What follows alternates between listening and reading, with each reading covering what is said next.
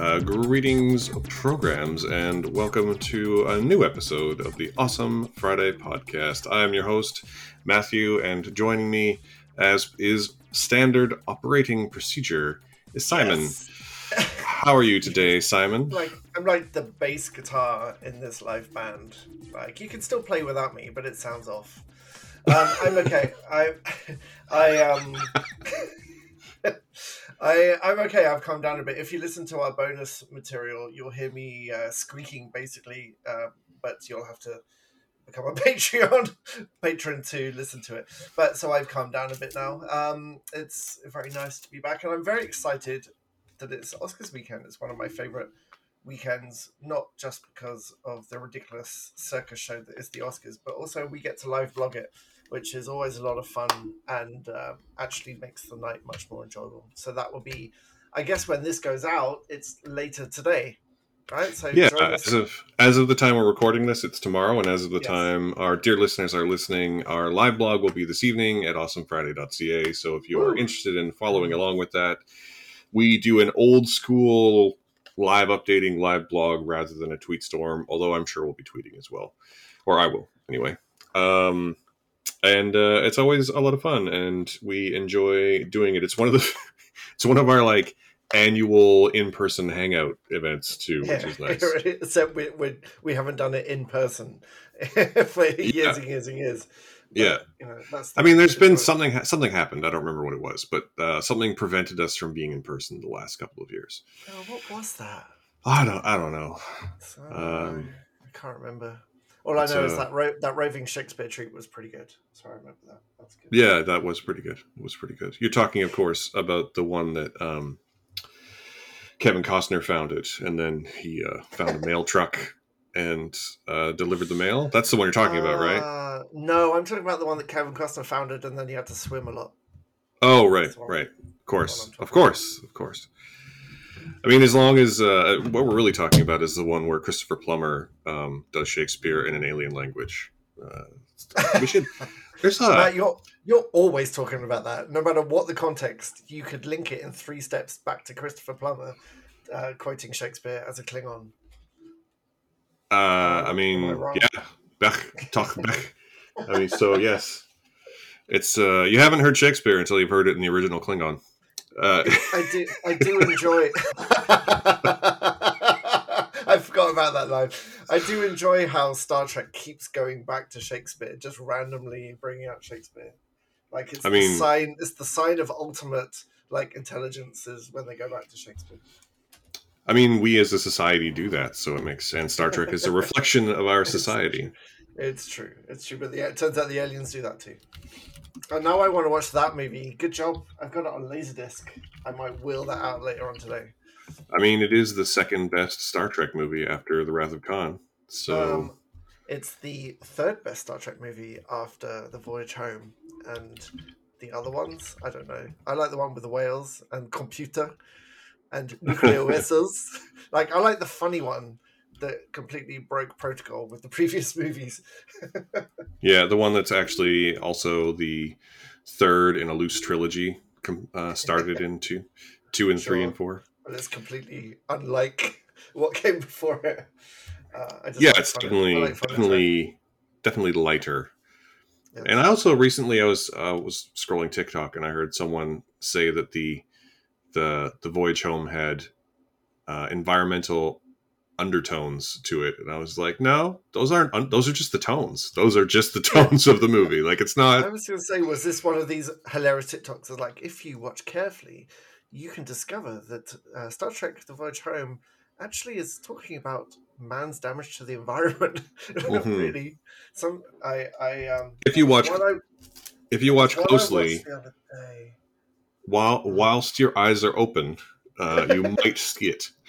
If you watch the movie, you might see this main theme pop up every frame. TikTok. People's hot takes on TikTok either make me laugh or infuriate me. I know that's one of the main reasons why I stopped because I was just getting too angry. Interestingly, do people not just watch the movie? Do people not just watch movies anymore? Interestingly, I find that I'm pretty forgiving of TikTok these days for a couple of reasons. One is that obviously the format is quite short. It's difficult to cram any meaningful information into like 15, 30 seconds or a minute.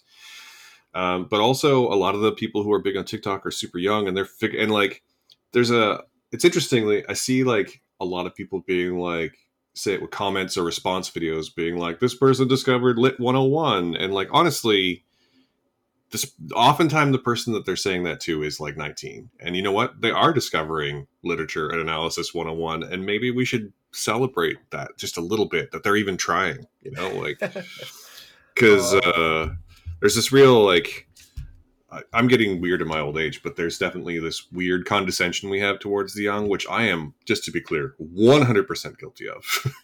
I like how you're choosing empathy as you get older. I feel that's a common trait. I'm definitely doing the same. Yeah. So yeah, basically, I think that sometimes, like, I see a TikTok take and I'm like, this is infuriating.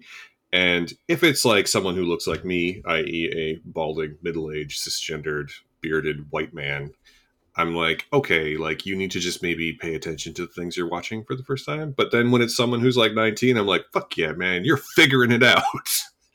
And I kind of love it. So context matters is all I'm saying. How very grown up and nuanced of you. And that is my side tirade for the day. I like it. Yeah. I just want to say that I've been watching Poker Face with my wife, and it's fantastic. I know you've seen them all. No, I haven't actually. We're up to episode 3. We've seen 3. I think we've seen 3. So we're in the same boat. Yeah, we're purposefully not binging through it. Mm-hmm. It's not quite the light, airy modern Columbo that I was expecting, but what it is really, really, really good. And I read a really interesting interview with Rian Johnson saying that when he pitched it to Peacock, he felt like he was insane because he was pitching a show that was basically the opposite of modern shows. You've probably seen this interview as well, where he said, mm-hmm. I don't want to make a show that forces people to tune in the following week. I'm making a show that gives them everything they want in one episode. And if they tune in again, it's because they want more of the same. And it's funny how that's how TV always used to be.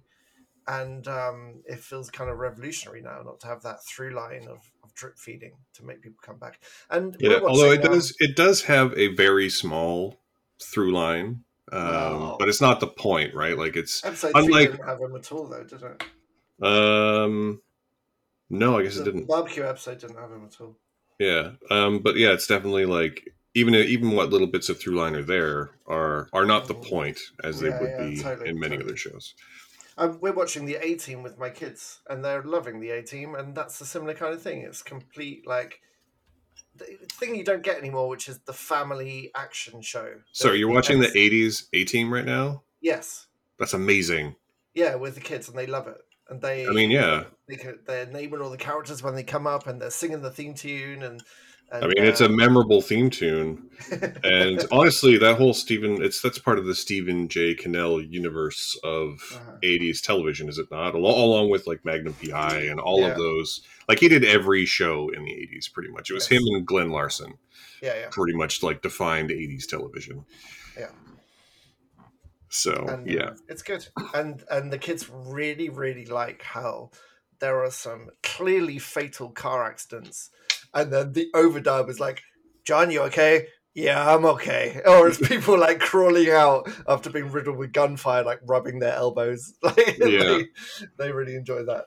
I distinctly remember there was concern when I was a kid about that show potentially being too violent for kids, but I mean, not compared to what they watch now. Sure. Older conservative people are always making that claim. So talking of which, I put on Indiana Jones and the Temple of Doom. And you mean that other good movie in that series? Hot take, I know, but talking of violence in front of kids, my 12-year-old son watched it front to back, and I actually, true story, I passed out after the first scene, which is one of the best opening scenes ever, and I woke up 20 minutes from the end, and we've been holding off on Indiana Jones because we thought we'd have to watch it with them. And the only thing he didn't watch was the guy being sacrificed into lava, spoiler. And he watched the rest of it and absolutely loved it. Wait, did he watch the scene of the dude having his heart ripped out? Yep. Oh, good. Awesome. Right? That's what these are the questions I asked him. I'm like, wait, so did you watch The Heart? He's like, yeah. And like the guy being rolled through the roller, he's like, yeah, left a blood smear. It was disgusting. I'm like, what about the monkey brain? Did you watch Monkey Brains? Yep. And The Secret Passage? Yep. And turns out he loves Indiana Jones, so we're gonna exploit that for sure. Did he pick up on the problematic racist overtones? I mean, no, he's 12. Well, that's face value. Come on, it's a thing to work on. I'm just saying. It's fine. It's okay to like things that are problematic. You just have to understand that they are problematic. It's fine when they weren't trying to be racist at the time, right? And it's good that you can look. It's good. It's good that no. But I like the Warner Brothers approach, which is look, they weren't trying to be racist, but we know it's super racist. Yeah. So watch it with that framework. We're not going to censor it. We're not going to take it away. But it's a discussion, and it's good to education is better than censorship always. So yeah, for sure, it's good to have that discussion. Yeah, okay. I agree. Good. So we could talk about Indiana Jones for the next hour, couldn't we? But what are we talking about this week?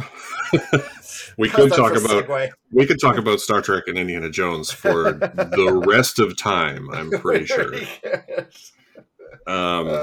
But this week we are going to talk about two new movies. One Canadian festival darling and one newer I don't know if it's festival darling, but it's definitely a festival type film that premiered at the Burnout Alley recently. Both of which are going into as of the time you're listening to this, the first will be in theaters already, and the second will be in theaters this coming Friday. But let's start with the first of those, which is the Canadian coming-of-age drama comedy I Like Movies, which I saw previously. If you've listened to our... I say our, but Simon wasn't on that episode where I think we talked, me and our friend Dakota Arsenault of Contra Zoom Pod did a wrap-up of the Vancouver International Film Festival last fall, and it was one that we both talked about, or I think I talked about it, and about how much I liked it then, and now that it's coming out, Simon has had a chance to watch it. That's right. Which is good, because, you should see more movies. However many movies you watch in your life, you should watch more. So I'm always on team see it for yourself. Yes. I Like Movies is the story of a young, socially inept, awkward asshole teenager who wants to go to film school and has had some and basically gets a job at a video store and basically spends the movie being an asshole until he learns not to be an asshole. That's the whole movie. It's not that original. It's a coming of age. It's a very Canadian cinephile coming of age story, which if you were late teens, early 20s in the year 2003, in which this film is set, you may feel, and you were a huge movie dork, you may feel a little bit called out. Specifically targeted, yeah. Yeah, it may be like, I don't think I was that insufferable, but I might have been. I don't think you were. I don't think I was that angry when I was that young, I think is the difference. But yeah, this is basically a story about a young man who's angry and socially, basically he makes movies his whole personality because he's struggling for connection in the world, and he does that and suffers for it and learns how to be a better person in the end. I like this movie. I remember quite liking it when I first saw it at BIFF. I liked it still when I watched it recently. It's got a couple of really good performances in it. In particular, I like the kid who's played by Isaiah Leitonen. And I've totally blanked on the character's name now that I have to say it out loud. Lawrence is played by Isaiah Leitonen, who's a Vancouver local, actually. And a couple of good supporting turns as well. It's very low budget. It's mostly shot in one location. and I don't think it's going to be for everyone. But if it's the kind of movie that you might connect with, you will definitely like. It's one of those ones that you're either going to, you know, I think in the pie chart of like not like and really like and it's fine, that it's fine is going to be the smallest wedge. You know what I'm trying to say? Um, but I liked it, and I can hear you sighing in the background. So I'm curious. I'm curious to hear how you didn't like it. I'm on the other side of this coin. I didn't like it. It didn't work for me. And I don't know. I majored in drama and then I taught drama for a long time, and I just found Lawrence as a character completely insufferable and utterly unsympathetic. And I get that that his arc is going from insufferable to not being to being sufferable. Maybe I get that, but I was thinking about similar kinds of movies where you focus on someone who's clearly an asshole, and wondering why I think others work better than this. And I think there's got to be an element of sympathy, even if you think he's an asshole. You've got to kind of empathize with the ways he's being an asshole, especially as some things start to come out, where you are given justification for some of his actions, some of his behavior. The main problem I had is that I completely understand what it was going for, but I don't think this script or actually the direction was up to where it needed to be. And there was some technical, I know it's zero budget and that's fine, and there are many zero budget movies that are good. I found there's some technical issues that really tore me out at the moment. There were some performances that didn't really work for me, but primarily I don't think this script and the characterization were strong enough to tell the story that they wanted to tell. And interesting, because so it didn't really work for me. No, I kind of disagree, and so I will agree that I feel like the direction, doesn't have that sort of distinct auteur type voice. It's very that we might be looking for. Like, it's very workmanlike. It's very. I hesitate to say the word basic because I think that has a very negative connotation that I don't think it deserves. But Chandler Levac, who wrote and directed the film, it is her feature directorial debut, and I don't think it is like amazingly directed from like a technical standpoint, but I don't think it's bad. I think that aspect of it is serviceable, perfectly serviceable.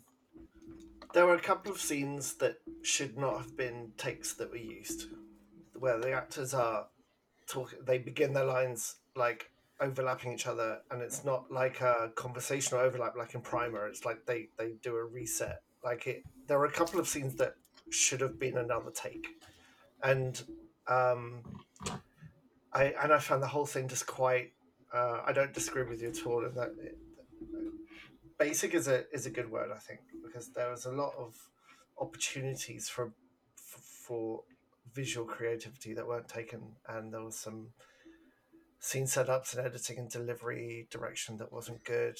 And the weird thing is, I didn't really like the script. I didn't really like the technical aspects. I didn't find the main guy's performance as compelling as you. And I'm just looking at Wikipedia. And our good friend Rachel is quoted on the Wikipedia for this movie as saying how good his performance is, and of course she is.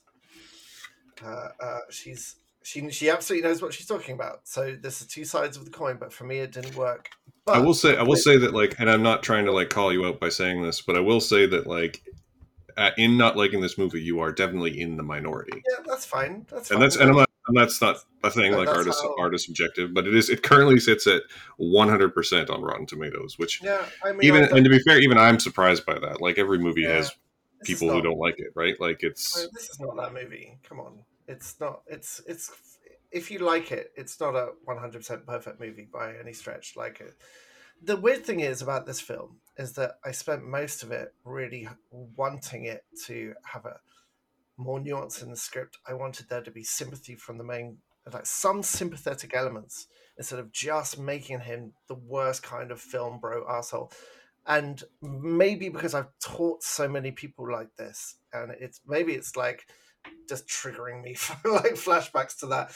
And I know you worked retail for far longer than me, but I worked in music retail for a couple of years, and there's a lot of truth in how that whole blockbuster setup is how teeth grindingly excruciating it is.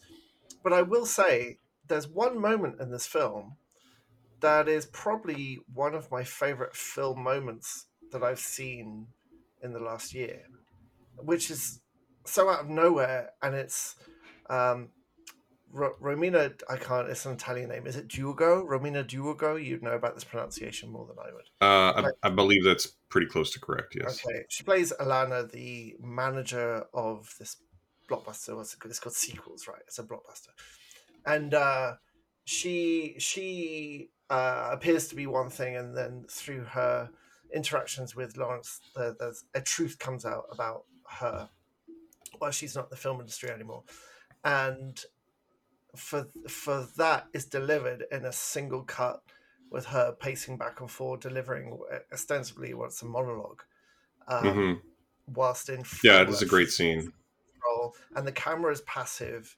Like I feel like that one scene shows that this filmmaker has got some real potential. Maybe it's an experience thing. I wanted the rest of the movie to have that kind of thought going into it, because she was phenomenal in that scene. Like, and monologues are really, really tricky to get right, especially one like that. And she does so many tiny details that are so true about the rearranging and the fiddling and the slight pacing back and forth. It doesn't look performative at all. I thought she was just blew me away in that scene. Phenomenal.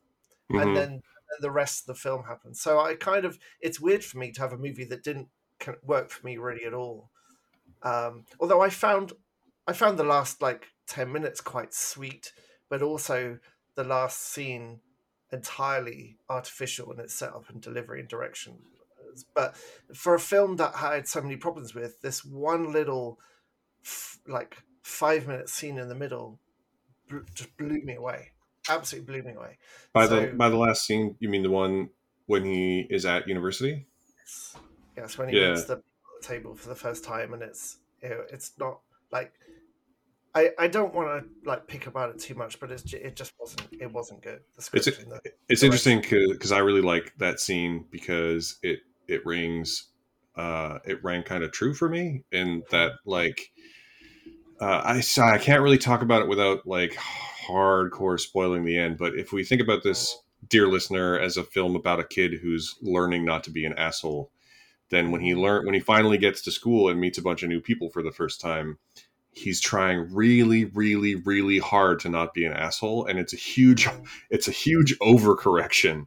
Yeah. And that, given the way the rest of the movie goes, especially, and given how many people I know and how I was maybe a bit like that, like that Mhm. overcorrection rings really true to me. Is all I'm trying to say. Mhm.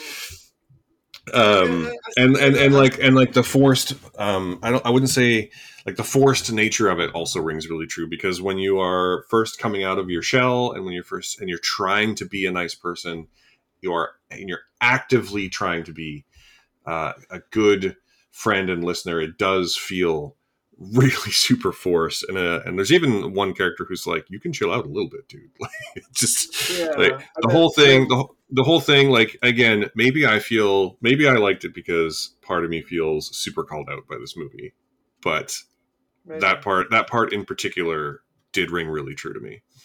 When I say forced, I don't. I tonally, absolutely, it's what it should have been. I just meant the direction and the delivery. It was. No, I'm talking about all of it. Like the direction I found again in that scene fairly passive, but the way that Isaiah Leighton, the way Lawrence approaches that scene where he's clearly trying and has no idea what he's doing in trying to be like a good friend and communicator rings really true to me. Yeah, yeah. So it's interesting because like we're saying the same thing. I'm just saying that it worked for me. Totally. I mean, it's the perfect example of how subjective art is, isn't it? Like I think that one scene, that one scene in the middle makes me very interested to see what this filmmaker does next, and I'll definitely watch it. But this film didn't work for me. It just wasn't. It didn't feel like ready. Like the script and the direction and the delivery just didn't feel. It didn't have the nuance it needed to tell the story it wanted to tell. I'm sure at least some of that is, you know, budget and time limitations, right? Like I know there's lots and lots of low budget films or mid budget films that get that kind of thing really, really right. And maybe that's an experience thing, but ultimately Canadian cinema, which this is, I think, is a very good example of, most of the cinema production in Canada is American.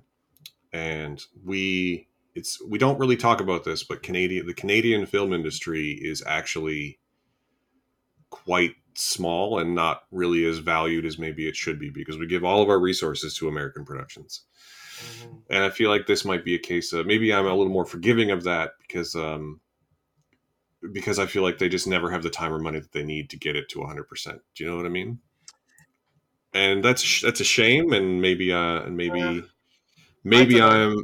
wrong, but I'm always a little more forgiving of stuff that is like by Canadians for Canadians because of that. Maybe I would be if I hadn't seen some absolutely phenomenal Canadian low budget movies in the last couple of years that have really blown me away. Like I think when you're a low budget filmmaker, the delivery of the actors is one of the few things you do have left to control, because you don't have the money and you don't have the time, but you do have your ability to frame and shoot actors. And I've seen so many good zero budget Canadian movies, and I've seen so many that would be much, much better if they just had a bit more maybe experience, maybe work. But the fact this person is making movies and hopefully is continuing to make movies, and this has obviously struck a chord with many, many people, so it's likely she's going to get funding to make something else now. This is all good. This is all positive, and I will definitely watch what she makes, because I think there's massive potential there. I just don't think this showed it or used it. Fair enough. Anyway. I don't think we can talk too much more without no giving it away. But so how many? I mean, you didn't like it. How many? I think I originally gave it 4 stars. I am. Oh, wow. Interesting. And I think probably I will. I'm sort of struggling on whether I want to keep it at 4 or maybe knock it down to 3, because I did. I mean, I saw it at VIFF, and it was one of the only film I saw at Vancouver International Film Festival in person last year, and I saw it with a group of friends, and it was a really good night. That's a big thing as well. We shouldn't downplay the feeling of what's happening. So, I'm content for now to leave it at 4 stars. How many are you going to give it? It's 2 for me. It's a 2-star for me. Fair enough. I didn't hate it like I hated Knock at the Cabin, so it doesn't seem fair to give it 1. And that one scene alone is going to give it an extra star from Romina Duogo. It's funny actually, because I was talking with my wife about our discussion of Knock at the Cabin, and I mentioned, and she was like, she didn't really get why he didn't like it, and then I was like, well, he doesn't really like M. Night Shyamalan movies in general, and she was like, why did you watch that movie then? So we can tear it apart.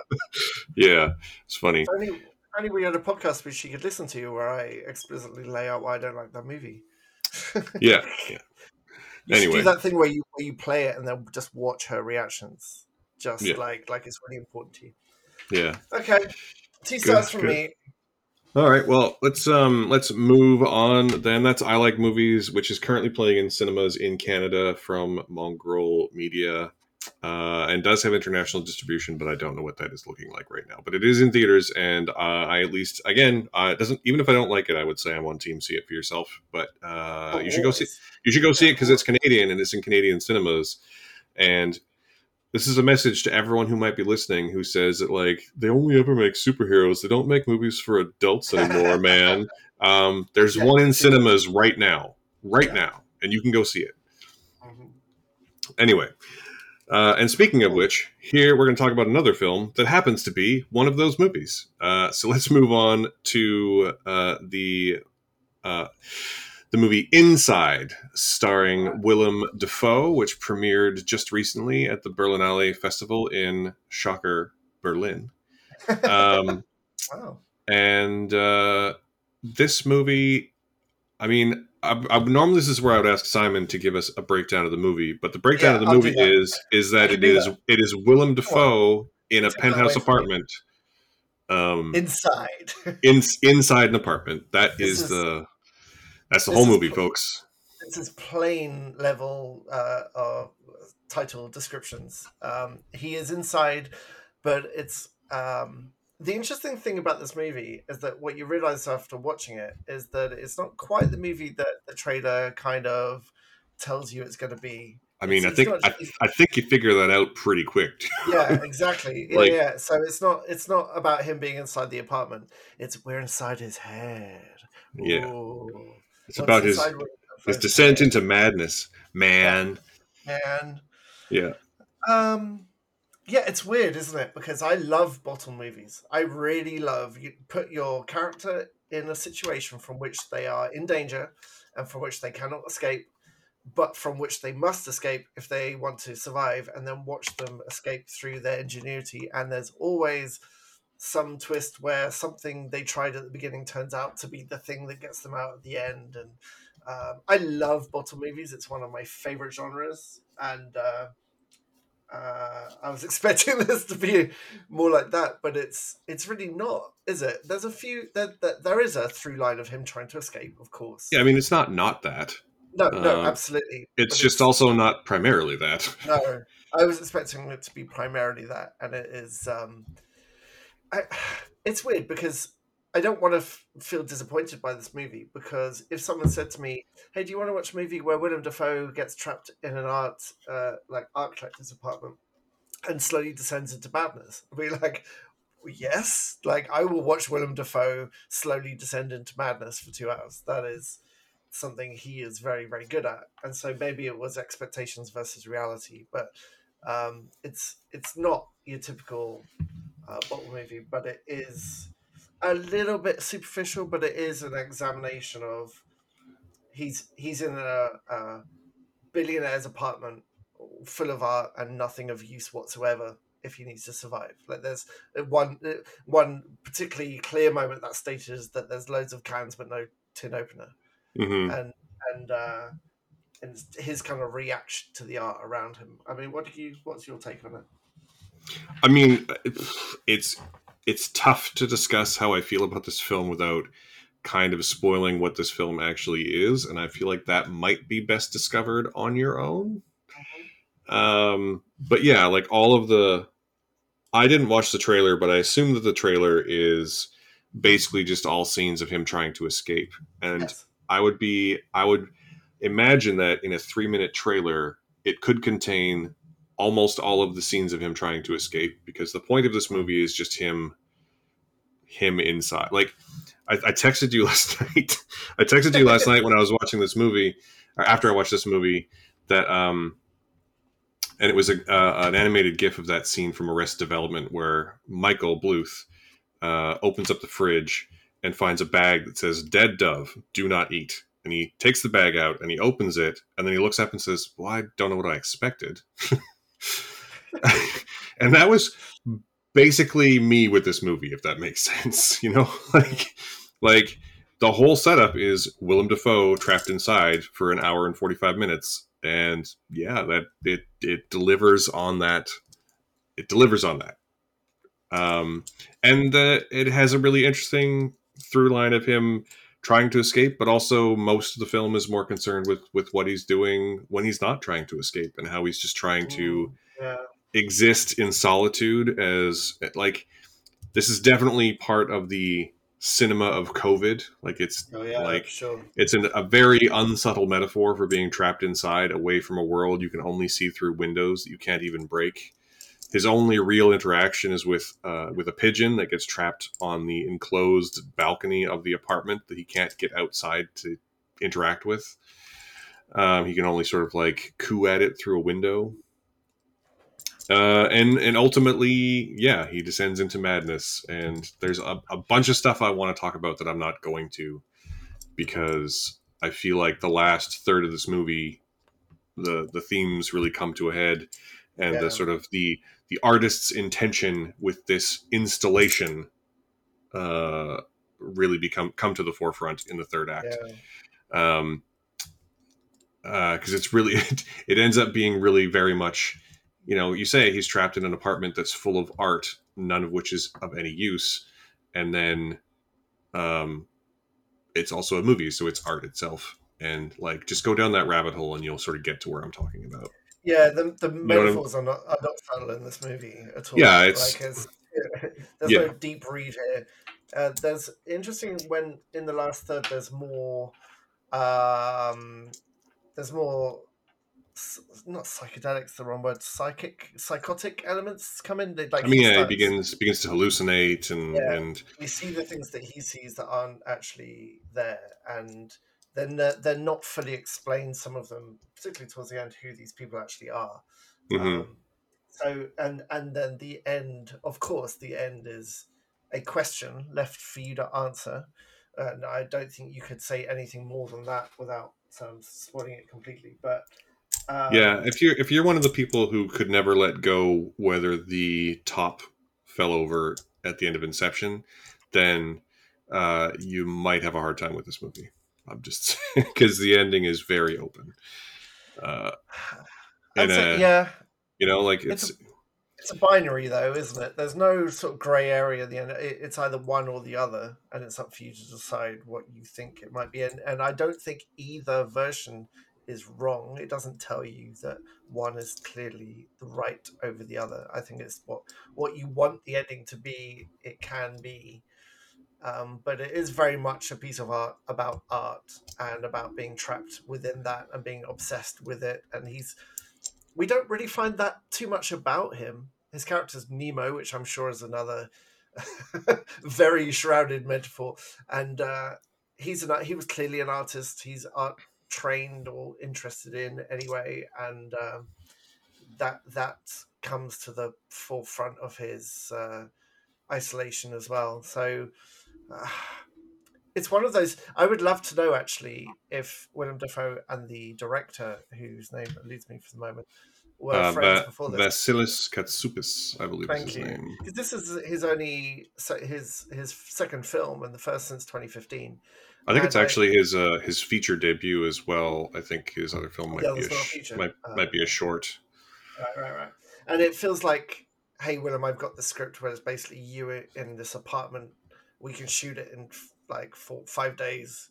And it's you. It's a piece of theatre, basically. It reminded me a lot of Metamorphosis as well, particularly as um, his very uh, gangly, ribby body is used very much as a performance element. Like Hmm.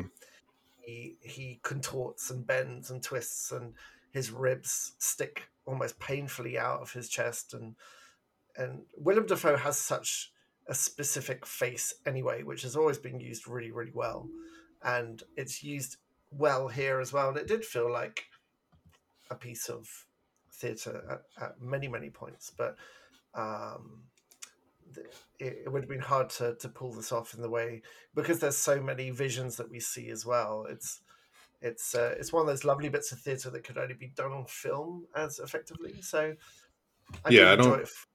I don't think you could not. I don't think you could not do it as a theater piece, but I don't. Yeah, It wouldn't be as immersive, especially in the last act. I don't think. yeah, sure. Um, but yeah, it's an interesting movie. would be the way to frame it. It's interesting too because it is really just the Willem Dafoe show. Like there are two other people in it who never speak, and who don't really appear. It's difficult to say how they appear, but they don't really appear in reality. They only really appear in his hallucinations. There's really not much dialogue in this movie at all. One of the other characters speaks in one hallucination, and Willem Dafoe like mumbles and chants to himself now and again, but it's mainly a piece of physical theatre. Yeah, it's super interesting. It reminded me a lot, not in terms of its like themes or tone, but the only other film I've seen that's even close to this is that movie from the mid-teens, directed by J.C. Chandor, called All Is Lost, which is just five. I could see Robert Redford on a sinking sailboat, and that movie doesn't quite have the thematic through line that this one does, or at least not that I remember. But it very much is like another one where it's like very much a piece of physical theater of a man going through a thing, surviving through an ordeal.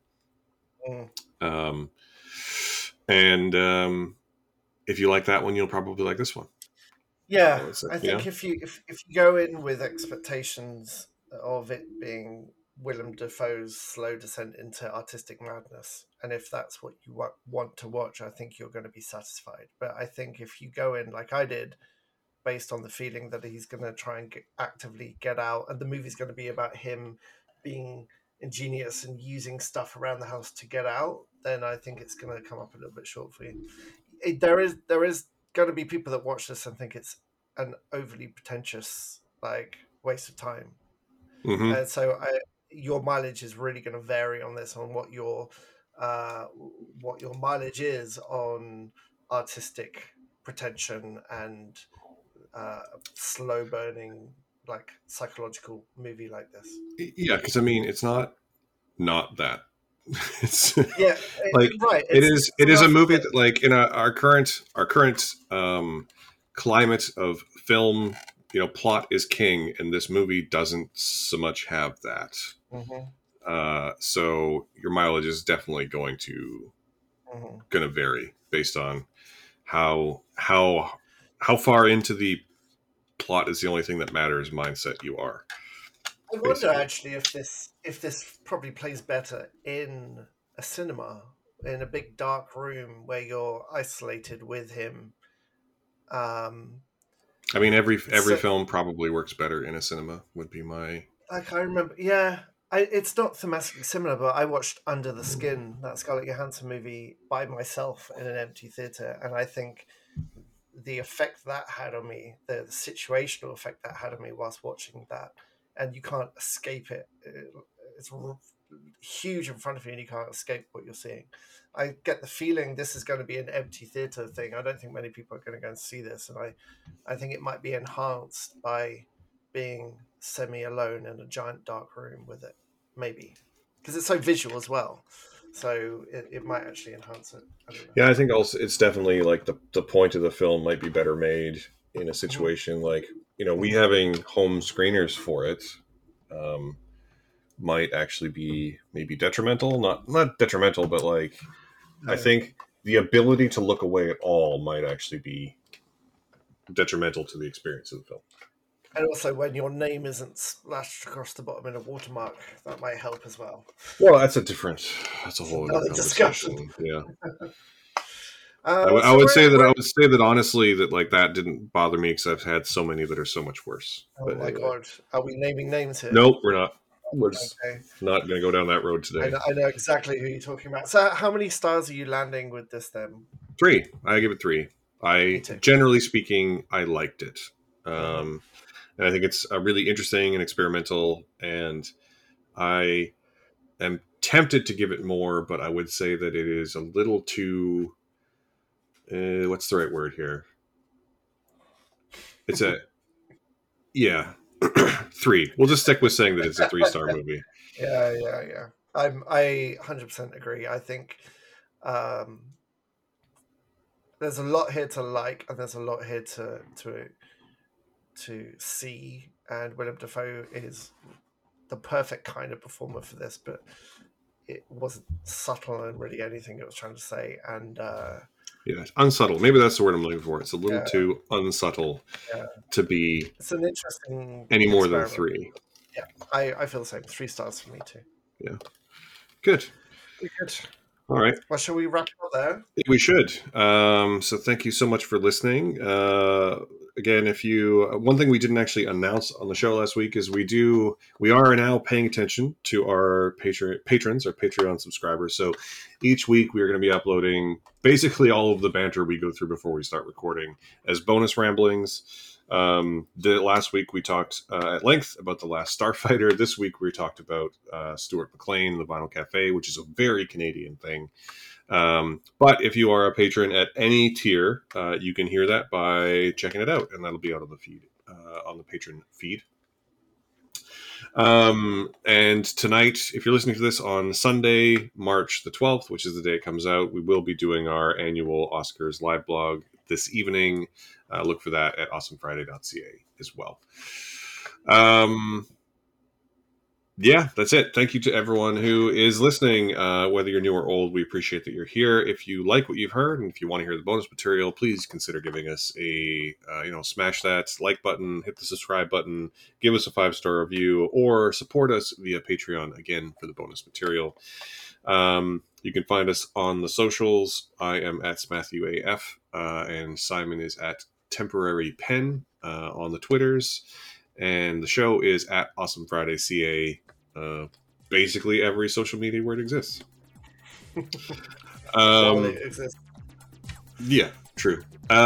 We record this here in Vancouver on the ancestral lands of the Musqueam and Tsleil-Waututh and Squamish nations. One more time, thank you so much for listening and for joining us on this Awesome Friday. Bye.